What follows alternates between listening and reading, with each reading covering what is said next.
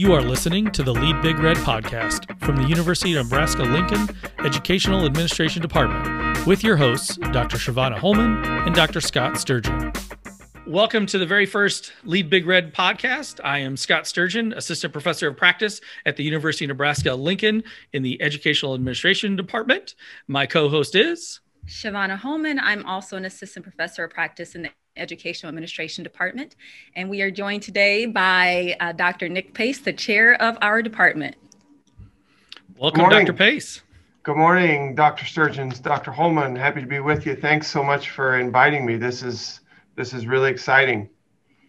It's exciting for us as well. Yes. If we could start off with just, if Dr. Pace, you could just tell us a little bit about yourself. Sure.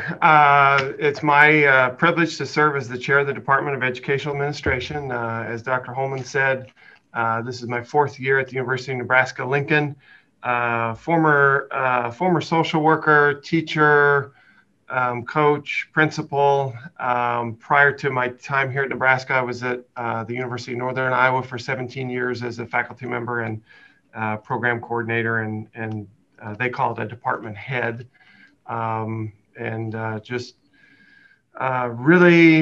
Really honored to be in the role that I serve to support students and faculty. And leadership is a passion of mine, which is not to say I'm an expert on it, but I know how important effective leadership is, and contributing to the success of scholars and leaders through our programs here at Nebraska is a real joy. Fantastic. That's a great segue into my first question for you. What would you consider to be your best attributes as a leader? Wow.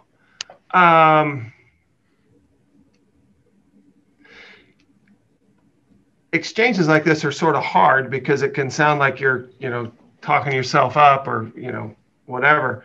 I think that one of my strengths is I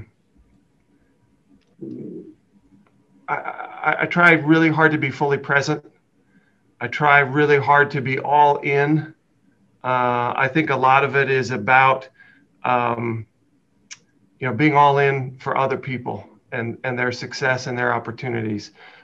Years ago, when I was a high school teacher, I was a member of the Optimist Club in the town where we lived, and I don't remember. We would meet on Friday mornings for breakfast, and I don't remember all of the Optimist Creed, but one of the creed, a part of it that we would recite was to be just as enthusiastic about the success of others as you are about your own. And I have kept that, or tried to keep that, with me to just be fully present, enthusiastic about the success of others, try to support it, and be just as mindful of that and as committed to other people and knowing them as people, beyond students, beyond faculty members, beyond principals, superintendents, higher ed administrators, whatever they are, but also appreciate that behind that title is a person with skills and talents and joys and fears and pain and humanity. Thank you. Great.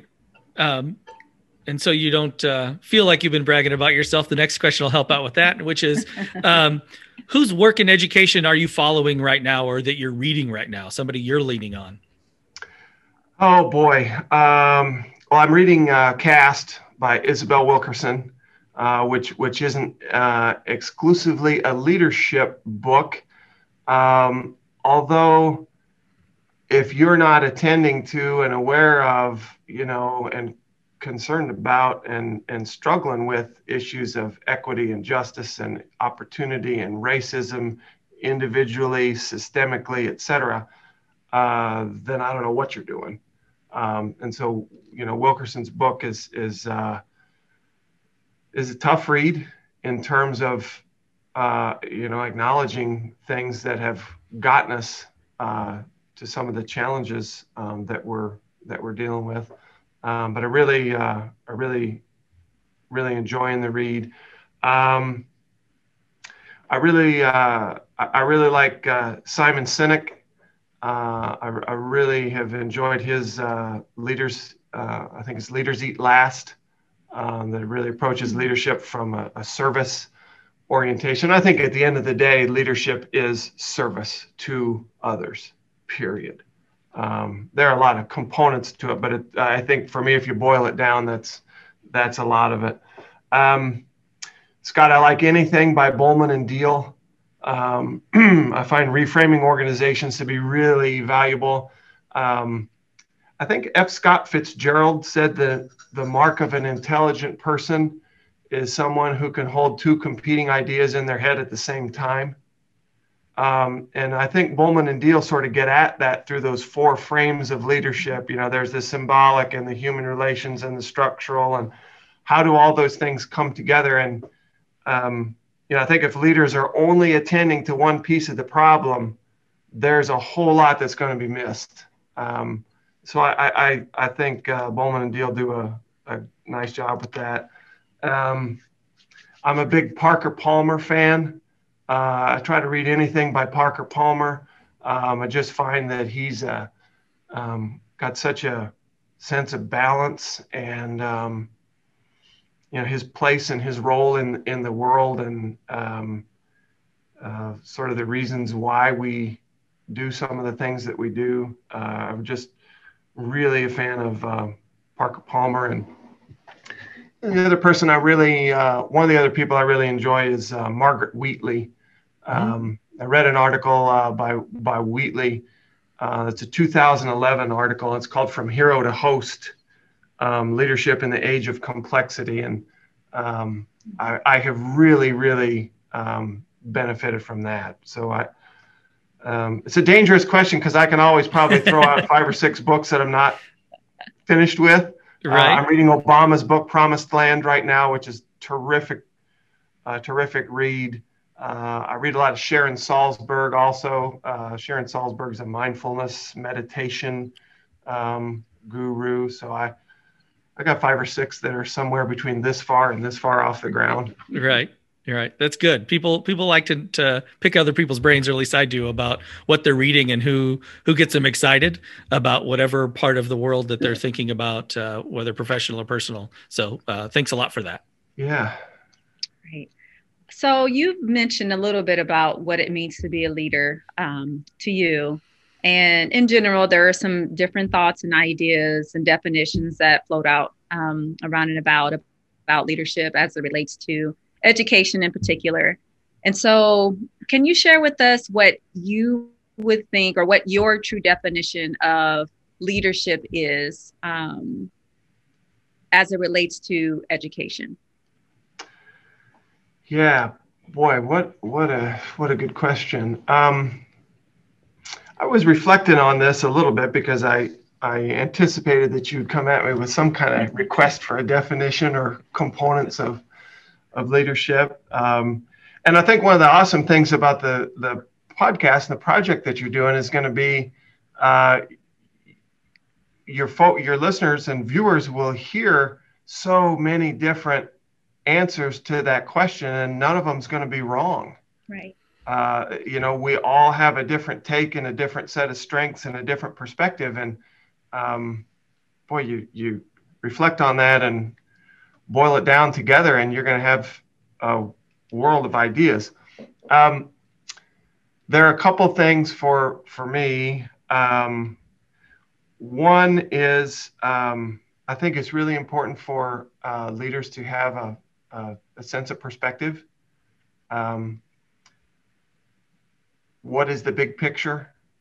What is the ultimate goal?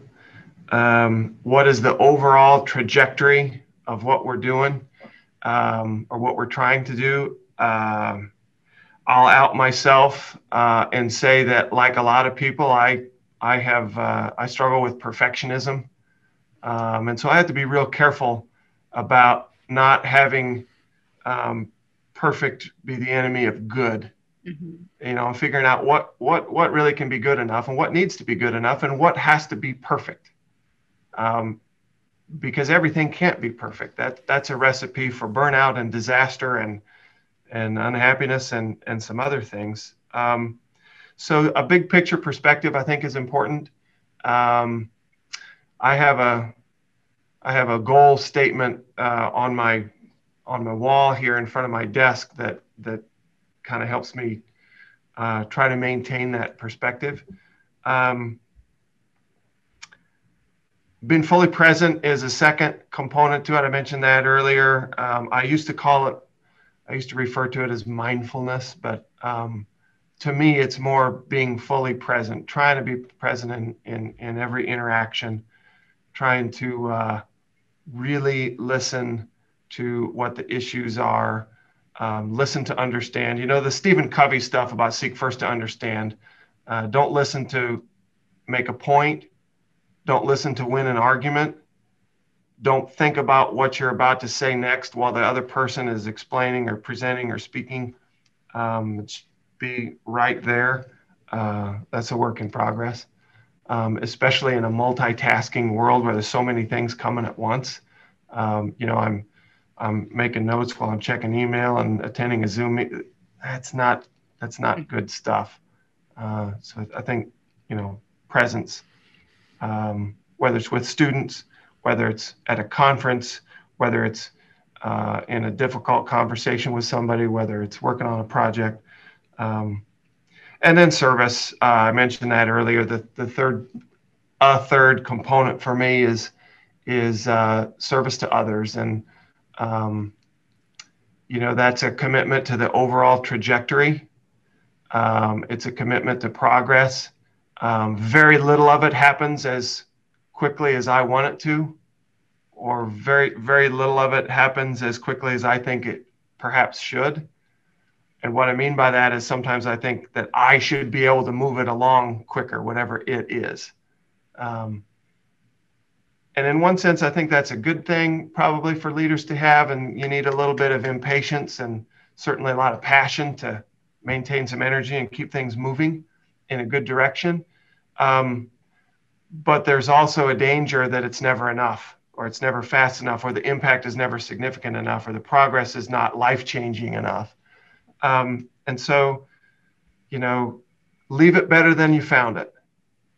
If I can leave it, whatever it is, the organization, the program, the people, the experience, if I can leave that better than I found it in a market, in a significant way,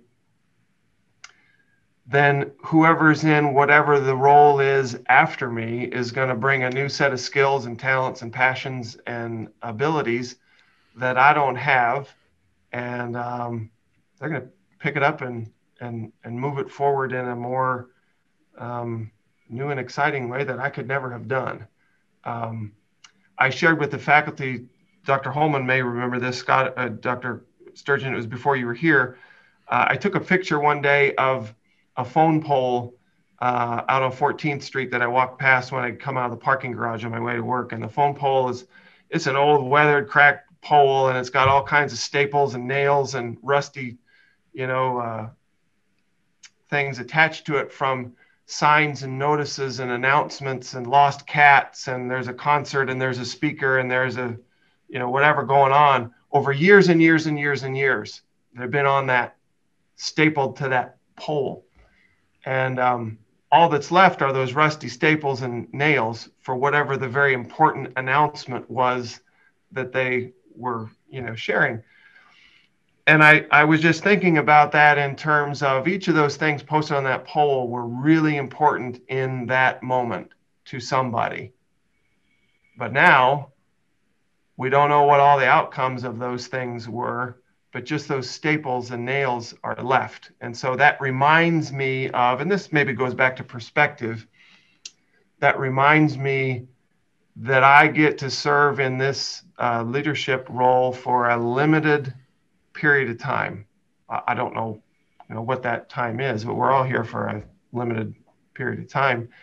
And so I gotta be mindful that I'm benefiting from the good work of lots and lots of people that was done before I ever arrived, and the people who are coming later will benefit from the things that we're doing now.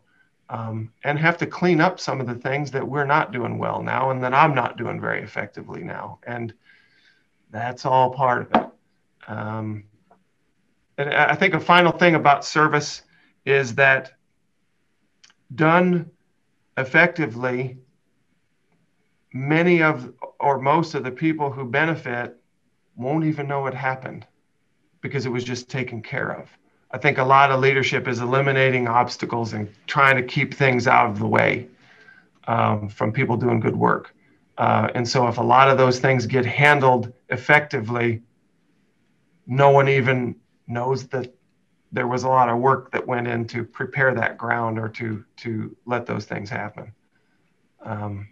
So that may be the rambling Lead Big Red podcast record for a twisting answer to your leadership question, but that's what I've got.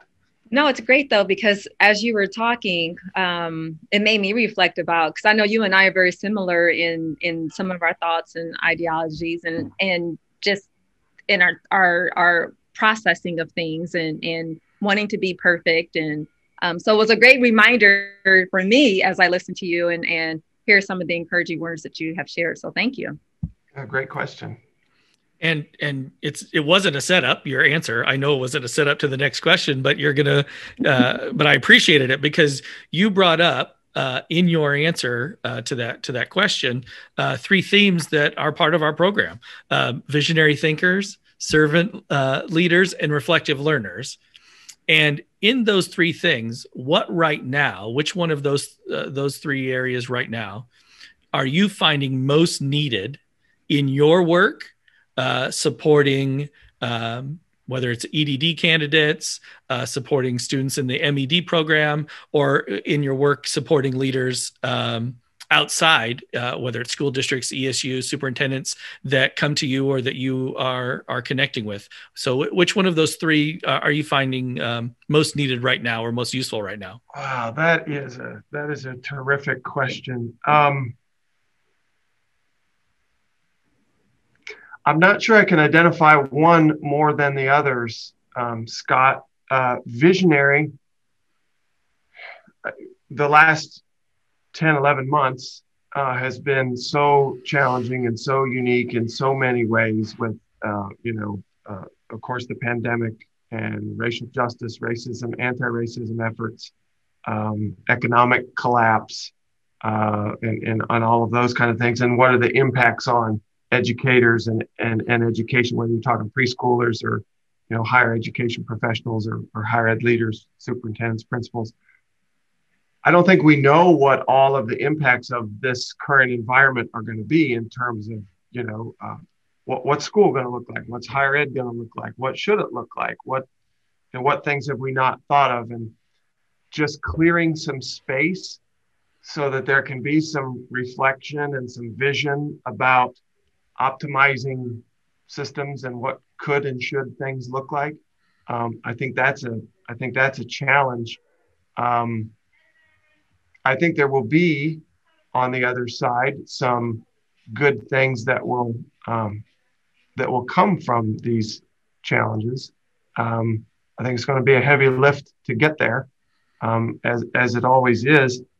I think of our work with EDD students. That's a practitioner's degree, and we encourage people to think about a problem or an opportunity that they want to address as a scholar or a leader. And so, there's a visionary aspect of that to that dissertation doesn't necessarily have to be a traditional 5-chapter document. It might take a form that's very different. It might be a professional development or mentoring program for new teachers somewhere. It might be a protocol or program that helps students of color, first generation kids achieve success on college and university campuses. It might be a million things. That's a small example of the need for some vision. In order to create that space, I think you have to be very reflective, which is the second component or second core competency to our P12 program that the faculty has coalesced around. And I think it's really hard in our current environment to be reflective because there's so much coming at us.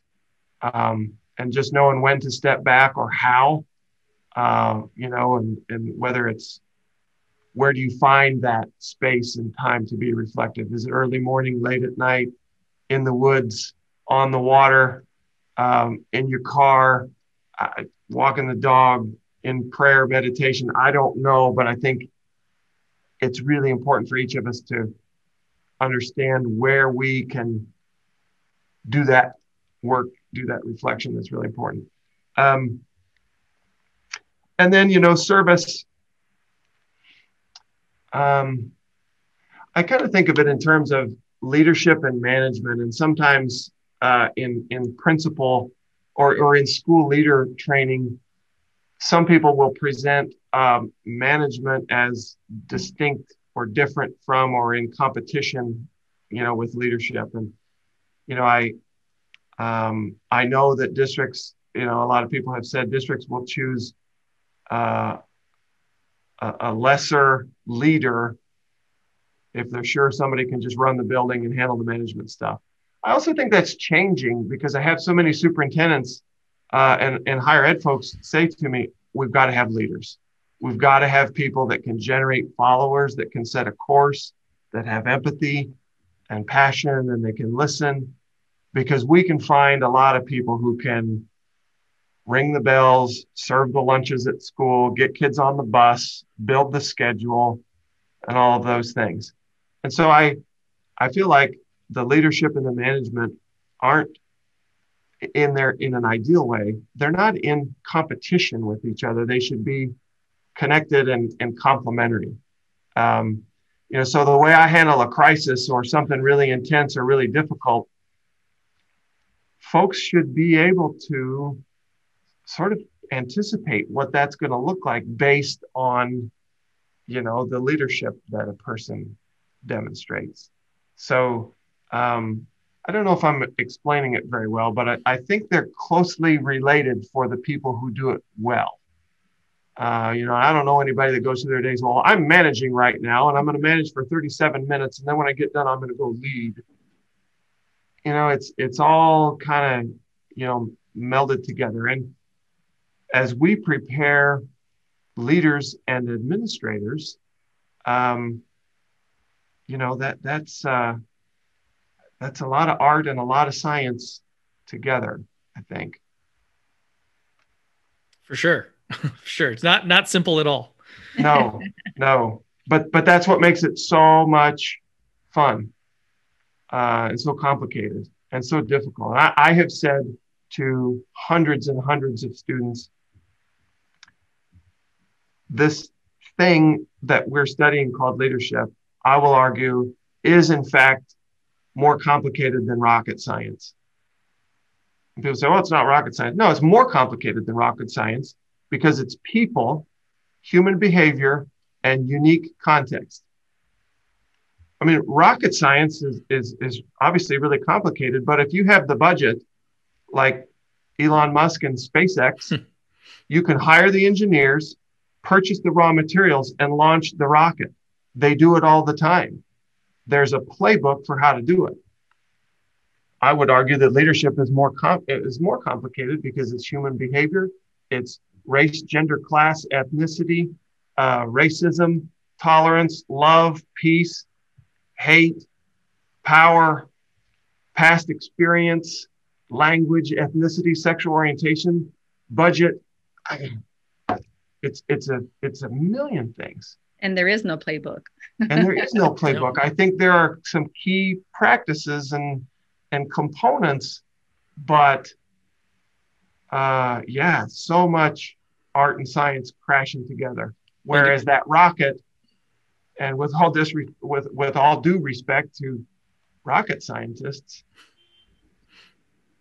that's mostly hard science, it appears to me. You got to get the team to work together, and you have to have people comfortable speaking up when something's not working, like the O-rings on the shuttle that I think this week was the Challenger disaster, the anniversary. And, I've read the research about how, folks weren't comfortable speaking up and the awful result. So, so complicated. All right. Thank you. Speaking of complicated, I'm going to throw one more complicated question your way. So you've mentioned all the things that you've been prior to your position right now. You've been a teacher leader, you've been a building leader, you've been or are currently a leader in higher education.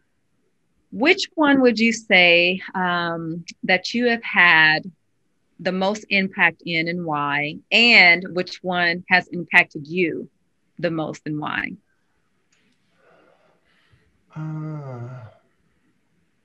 Boy, that is tough. My first job out of college was with the Missouri Department of Mental Health. I was a social worker in Kansas City, working with folks with serious and chronic mental illnesses who a generation before would have been in an institution.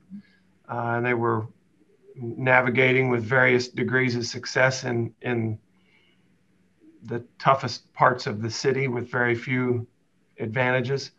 That had a tremendous impact on me as a young person, new out of college. Serving as principal had a huge impact on me, partly because it became apparent to me the things that I wasn't good at and the skills that I lacked in order to effectively lead the students and the teachers and the community. And so that takes me to your first question. I hope that as one who was teaching future leaders, or I'm actually more comfortable saying as somebody who was working to facilitate the learning of future leaders, because I think it happens together. I'm probably a, constructivist, or, we'll figure this out together at heart. But I hope that I have had a significant impact on future leaders, helping them discover their strengths and talents and their growth areas, helping them watch out for things that became a problem for me, such as life balance, such as perfection, such as perhaps standards that are not reasonable, at least from, standards put on myself and maybe others that aren't reasonable. And so, one of the things that I think all leaders try to process through is where can I best use my talents and passions? And, in the position that I have now, I deal directly with fewer students in terms of facilitating their learning and helping them grow. But I hope that the things that we're doing as a team enhance their growth and opportunities and provide good experiences and really game-changing experiences for people. Because,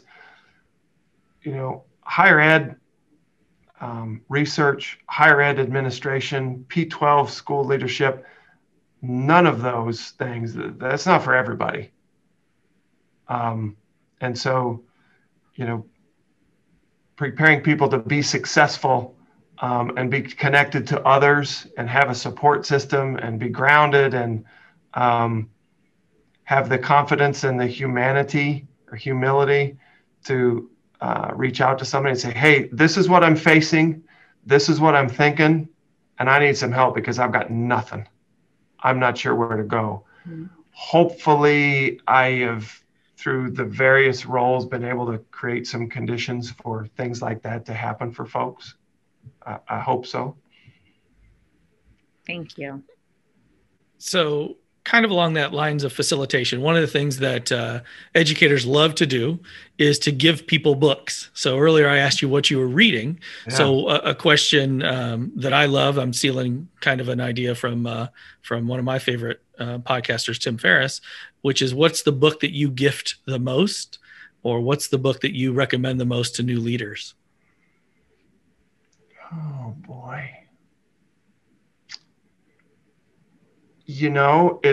It depends. I have given Dean Smith's book, A Coach's Life, to some young coaches that I know. Right. I have given Amit Sood. Amit Sood is a researcher at the Mayo Clinic. I have given his book, the Mayo Clinic Guide to Stress-Free Living. I have passed that one on a few times. I have given Let Your Life Speak by Parker Palmer a number of times. Also passed on his book, On the Brink of Everything. I gave that one to my parents. I don't know if they can find it at this moment, but I did send it to them.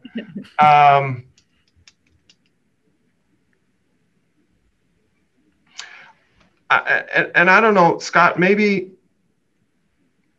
where I'm going to try to answer the question is, if I am present enough, I will perhaps have a sense of what this particular person is working on, what they're good at, what their challenges are. And if I have read something or encountered something that maybe aligns with that, I can pass it on to them. But I'll also say that a really important thing for me, and this is something that Palmer says, no fixing, advising, guiding, no fixing, advising, directing, or saving. Right. Folks figure stuff out on their time. And the answers and the path forward is theirs. And so I also try to be, mindful of that. And sometimes it's difficult because, like we all have ideas for, well, if you just do this, whether it's our friend dealing with some relationship thing or, a family situation, or whether it's a professional issue, well, just do this. I'm just going to tell you, I'm just going to direct you. I'm going to fix you, save you from yourself, whatever.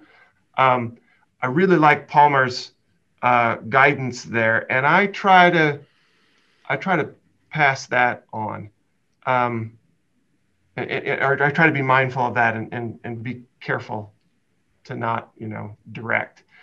This week, funny you asked. This week I shared Rudyard Kipling's poem "If" with a friend of mine, and that was a little bit difficult because I believe that Kipling was racist, and I find that particular poem has shown me a lot of things and has taught me a lot of things, and I thought the context fit for this friend of mine that I passed it on to. So I try to maybe pass things on if they think it fits, and that might be the Lead Big Red podcast, or it might be a Parker Palmer book. Yeah. Well, it reminds me of a conversation I would have when I was supervising principals a lot, which was a principal can answer just about every question that a staff member is going to ask them as they walk up and down the halls, but they shouldn't, for a number of reasons. One of which, because people have more agency than they give themselves credit for, and your job is to help them find that. So that's one thing, and it fits that whole idea of balance and overwhelm. But the other reason is that you might not be the best person to answer it right now, given what other priorities you might have. Yeah. So I think about the number of ways in which we get lost on our own way down the hall towards whatever important thing we had planned, because we can be the one who can answer all of the questions. Yeah. And then that translates into so many things, whether you're coaching a teacher, whether you're coaching a staff member, or coaching a student even, getting out of the way of their own agency and ability to find the answers themselves with the support that you might be able to offer them. But simply, just because you can't answer every question, not doing that.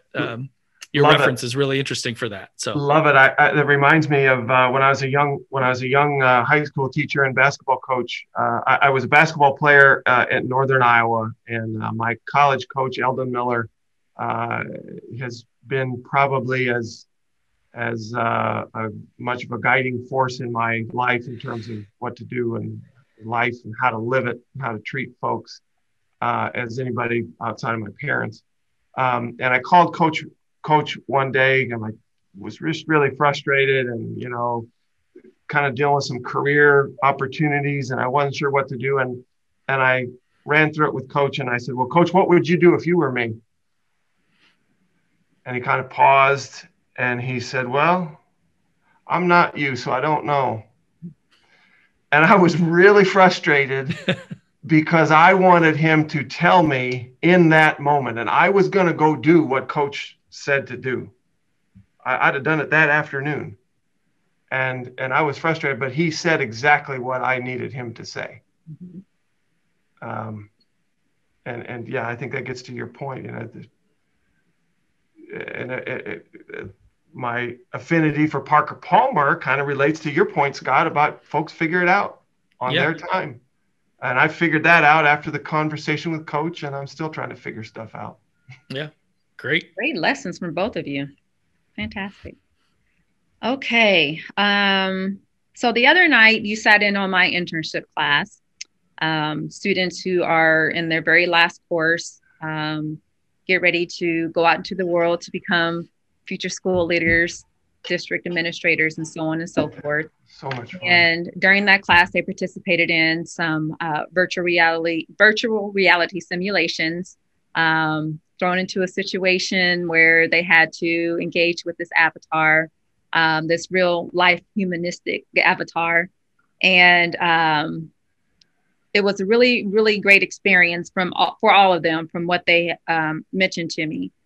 And I was just wondering, as someone that sat in that class and someone who is a practicing leader, what words of encouragement would you have for those students or anyone else who is considering going into school leadership, especially in this day and age? Oh boy. Yeah, that was such a great exercise and such a great experience for the students and one to watch.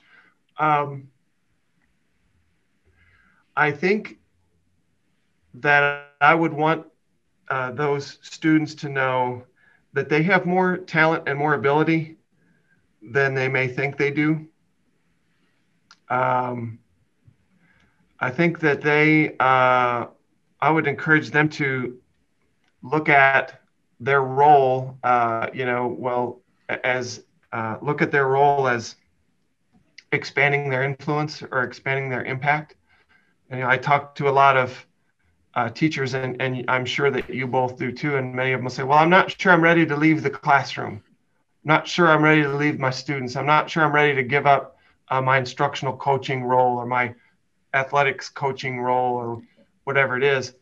And I think the great ones see it sort of as a redirection of their energies. And, the teaching, the coaching, the encouraging, the giving it a try, that's really the same as you move into leadership opportunities. It's just the audience and the setting is maybe a little different. I think generally, and this is one of the things I really love about our programs, both in higher ed and P12 here, our students don't come to us wanting a document to hang on the wall. No.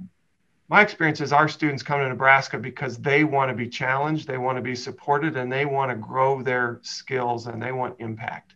There are a lot of places, folks can acquire a credential or move on the pay scale, whatever the thought is. But I think I think I heard on a podcast someone was advising, start before you're ready. Take a breath and just lean in a little bit and start before you're ready. Because if you wait until you're completely ready, you'll probably never do it, whatever it is. Beginning a relationship, taking a new position, making some kind of move, whatever.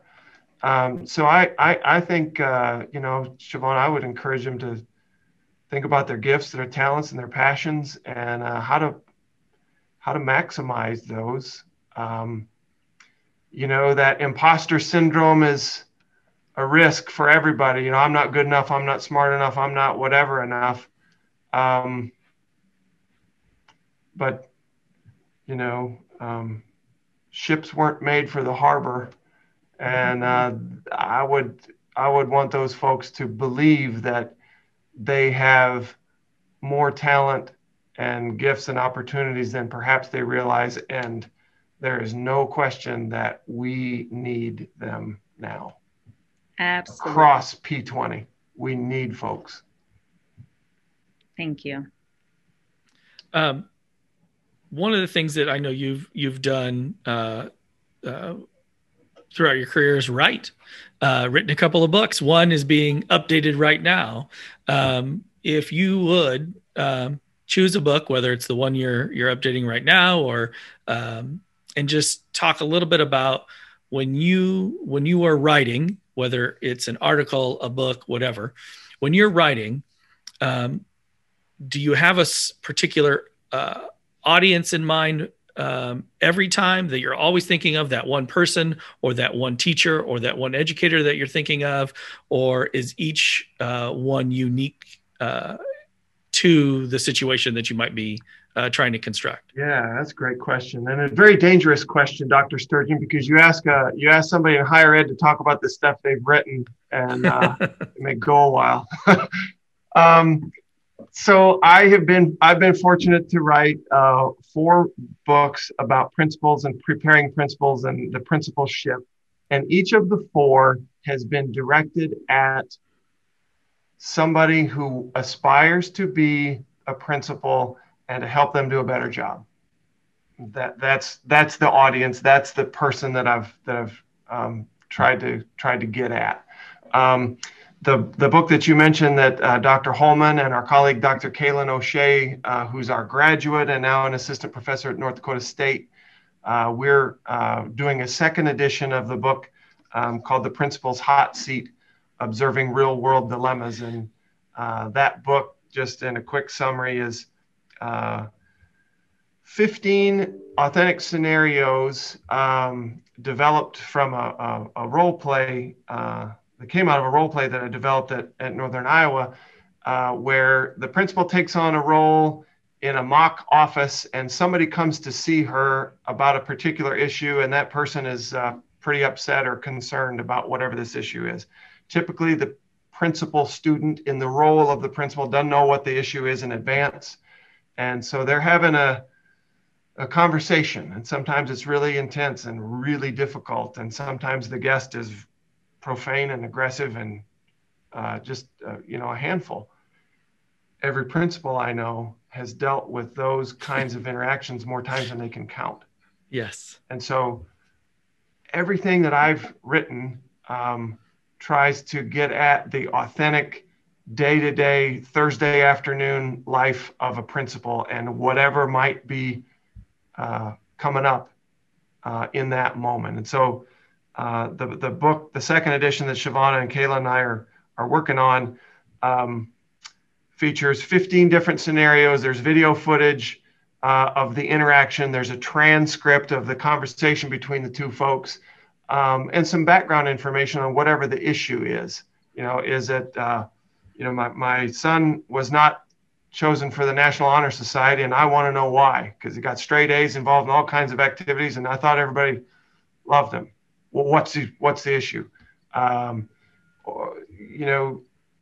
the parent that's objecting to the presence of special needs students in the general ed classroom, and they're distracting my son. He can't concentrate because these special needs kids are in there.